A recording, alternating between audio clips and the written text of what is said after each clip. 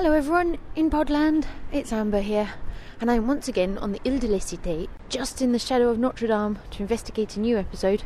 I thought it was just going to be a quick story, and it was, but I did learn quite a lot of unexpected things, ended up delving into some of the more medieval past of Paris, so that was really interesting, and that's the point of the podcast, really, for me to learn, as much as to tell you. Ooh, there's a dead rat here, in the middle of the street. Disgusting. Alright then, I'll speak to you at the end. Hope you enjoy the episode.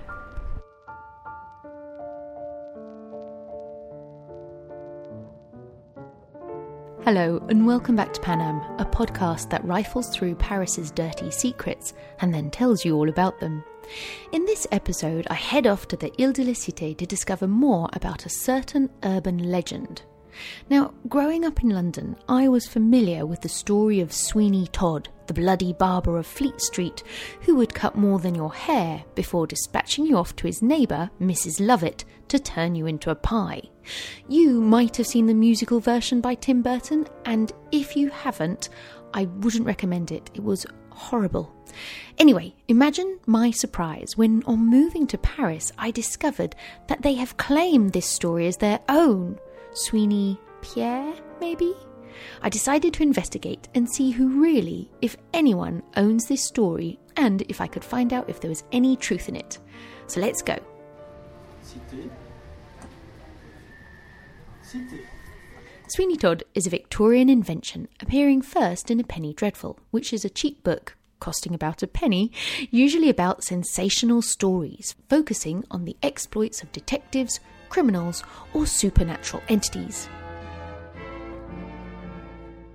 In Fleet Street, that's in London town, when King Charlie wore the crown, there lived a man of great renown. 'Twas Sweeney Todd the barber. One shave from him and you'd want no more. You'd feel his razor sharp, then tumble wallop through the floor and wake up plain off. Sweeney Todd, or rather The Barber of Fleet Street, as it was called, was first published in 1846 and was possibly based on a character from Dickens, or at least inspired by elements from Dickens's Martin Chuzzlewit, which was published some time before. For example, the rather guileless character of Tom Pinch is convinced that London is a dangerous place and that country visitors are often lured into unfamiliar quarters where they are, quote, made meat pies of, or some horrible thing. Later then, in chapter 19 of Martin Chuzzlewit, the character of Poll Sweedlepipe is introduced. He was a barber, and it is noted that he is next door to the celebrated mutton pie shop. Sounds very familiar. Although maybe Dickens was just casting aspersions on the dubious quality of English meat pies. The French version is called L'Affaire de la Rue des Marmosettes by Paul Faval, and it appears a little later, in 1865.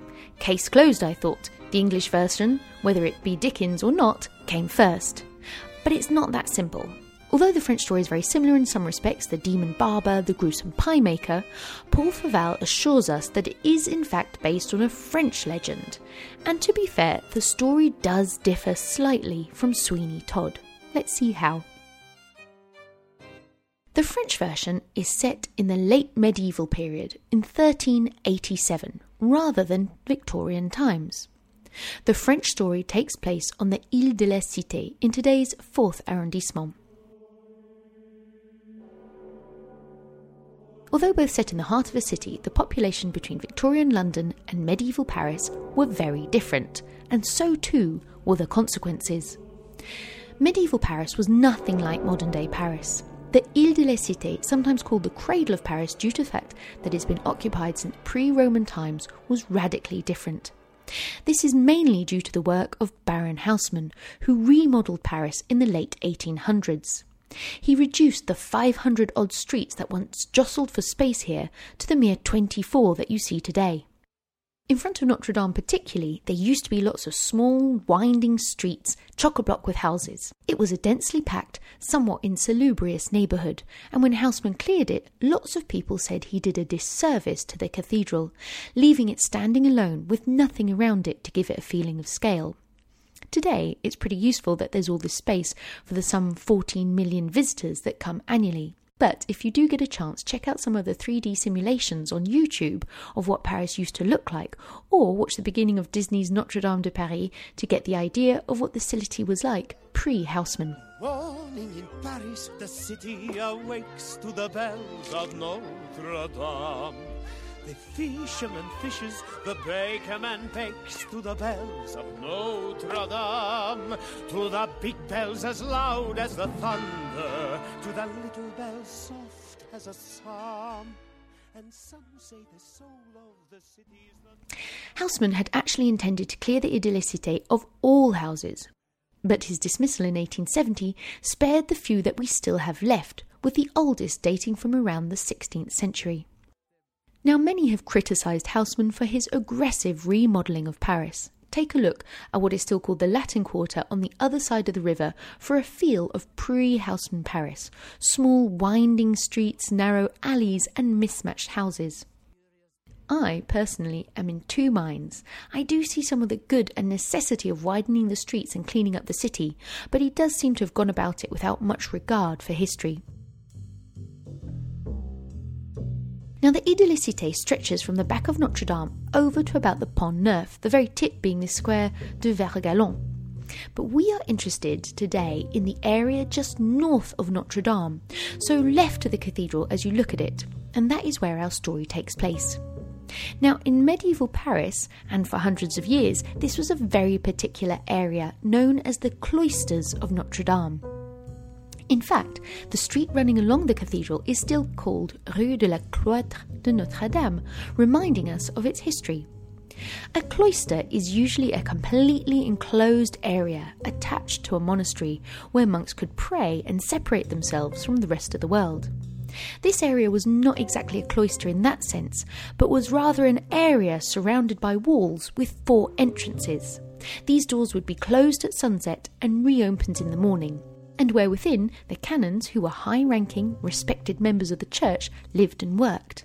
The main entrance would have been at what is now number 18, Rue de Cloître de Notre-Dame. Today, if you go there, you see a small little alley leading to a private residence. The cloisters stretched from the cathedral all the way to the Quai aux Fleurs, a relatively small area which contained only 37 houses for the canons to live, gardens, but also the highly reputable and respected and powerful cathedral school, which predated the Sorbonne and where great minds like Abelard would teach the future popes, bishops and cardinals. The cloisters may have been the most significant and important religious area on the island, but the whole of the Île-de-la-Cité during the Middle Ages was dominated by the church. There were no fewer than 23 chapels on this island, although now all that remain are Notre Dame, Sainte-Chapelle, and the vestiges of Saint-Aignan, where it is thought that Abelard and Héloïse got married.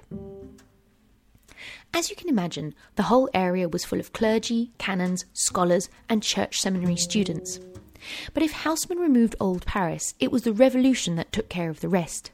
The last vestiges of the cloisters were dismantled following the Revolution, and the Rue de Cloître de Notre-Dame briefly renamed to the Cloître de la Raison, the Cloisters of Reason. To be fair, it was not Haussmann who removed all of the chapels. Saint-Jean-le-Rond was the parish church of the cloister and was actually attached to the wall of Notre Dame. It was dismantled in 1748 when the parishes were reorganised, and the church, as well as its small cemetery, was closed. A rather unusual remnant, which I presume came from here, can be found hidden in a private residence on the Île-de-la-Cité. Some of the stones used to pave the courtyard are actually tombstones, and if you look very closely, you might spot the faded Gothic script. Now that I have set the scene, let us get back to our bloodthirsty story. Amongst all this theology, learning and religion, 2 enterprising store owners set up shop. One, as I'm sure you've worked out, was a barber, the other a pastry maker. And just like in Sweeney Todd, the barber would take advantage of the itinerant population, here mainly students, to cut their throat rather than their hair before dispatching them next door through a secret hatch to be turned into pies and fed to the unsuspecting customers. There's a couple of things to mention, or at least bear in mind, about these professions. Barbers in the Middle Ages were often surgeons, which, terrifying as it sounds, meant that they actually did perform surgery, and they were known as barber surgeons. Needless to say, their death toll was high. I suppose the thought was that if they can cut hair, then why not limbs? Doctors thought surgery beneath them and concentrated on more academic sides of medicine, leaving the dirty work to these poorly trained individuals. It was also usual to have your teeth pulled or blood let at the barber's. So it was somewhat of a gruesome métier, and I'm sure many feared going to get their hair cut. It might also explain why if you did go to the barber and saw blood on the floor, you wouldn't be too surprised. Bakers in medieval times were often itinerant, selling their wares on the move.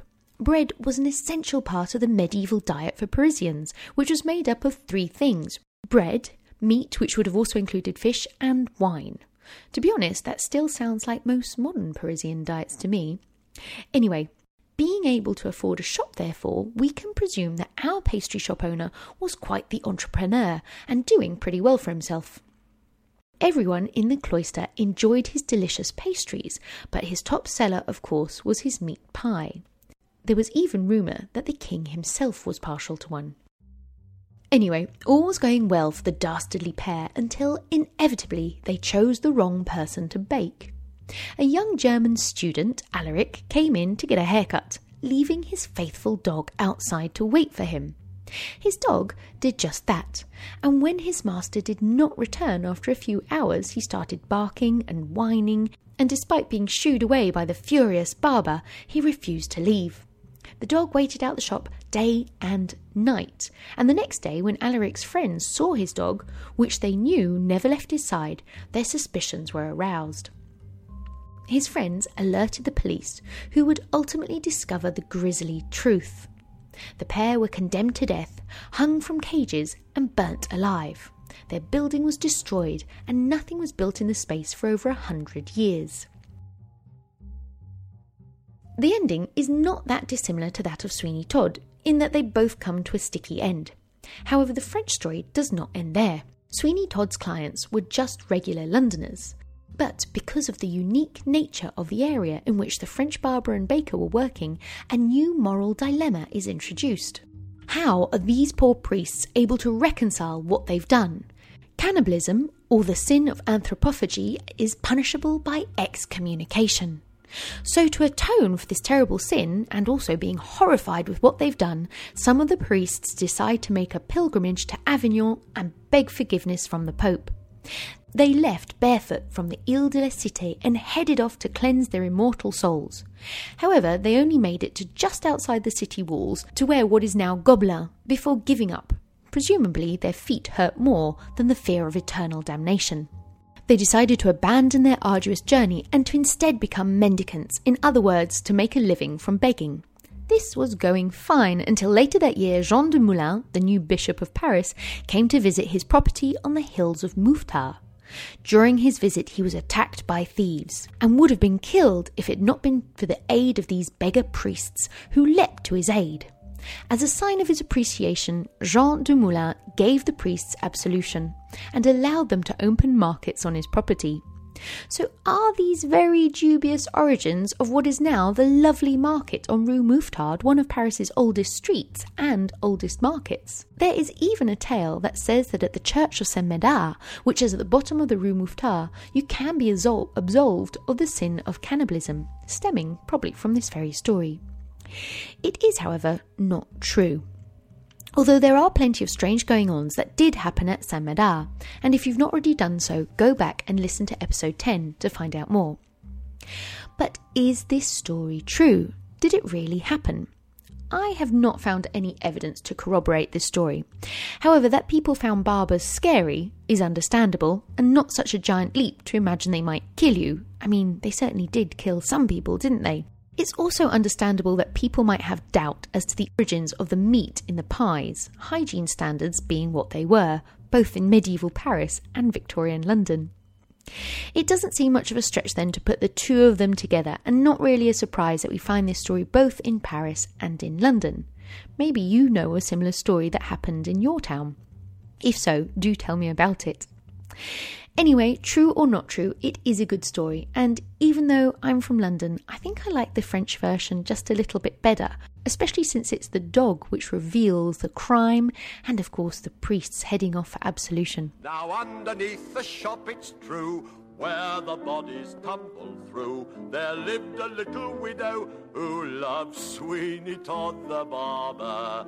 She made a living by selling pies. Her meat pies were a treat, chock full of meat and such a size, 'cause she was getting the meat from Mr. Sweeney Todd the barber.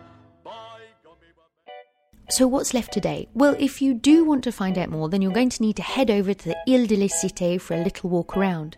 Rue de Marmoset was actually destroyed in the reorganisation of the island, but the spot where the supposed baker and barber were is still there. That can be found at 12 Rue Chanoinesse. Although, of course, that's not the original buildings, them being burnt down allegedly, and indeed there are no medieval structures left on the Ile de la Cité apart from Notre Dame, Sainte-Chapelle and the Conciergerie. Although you might get a feel of what it was like all those years ago as you wander around the quiet streets, especially some of the more narrow streets like Rue des Chantres. You have to kind of use your imagination, probably make it a bit more filthy, and you might get the idea of how dark and narrow the place was. Otherwise, if you're interested in this period, you should probably head over to the Cluny Museum, which is chock-a-block with all things medieval, or you could even visit the Museum of the History of Medicine to see some of the terrifying implement those surgeons or even barbers were using. And of course, you can wander down Rue Mouffetard. It should only take you about 20 minutes to get there from the Ile de la Cité, although I would advise against going barefoot. Guys, I hope you enjoyed the podcast today. Gosh, it's really cold and snowy and windy. I really enjoyed learning about that, and so I was really pleased to have covered that story. In the beginning I thought, it's just going to be boring, just Sweeney Todd version française, but it was more than that. There was lots of exciting things, and I found myself really delving into the architecture and history of the Cloître de Notre Dame, and it was kind of confusing, to be honest. What with all the changes and moves and buildings being knocked down and built back up again. But I was really pleased that we investigated that today. So anyway, if you enjoyed the episode, tell a friend. That would be amazing. Leave me a review. I love getting them. Send me a mail, or, follow me on Instagram. I try and put up pictures of the things that I'm talking about each week and a little bit of information about them, so you can find that at Panam Podcast. And otherwise, I hope you have a lovely day. Take care. Bye.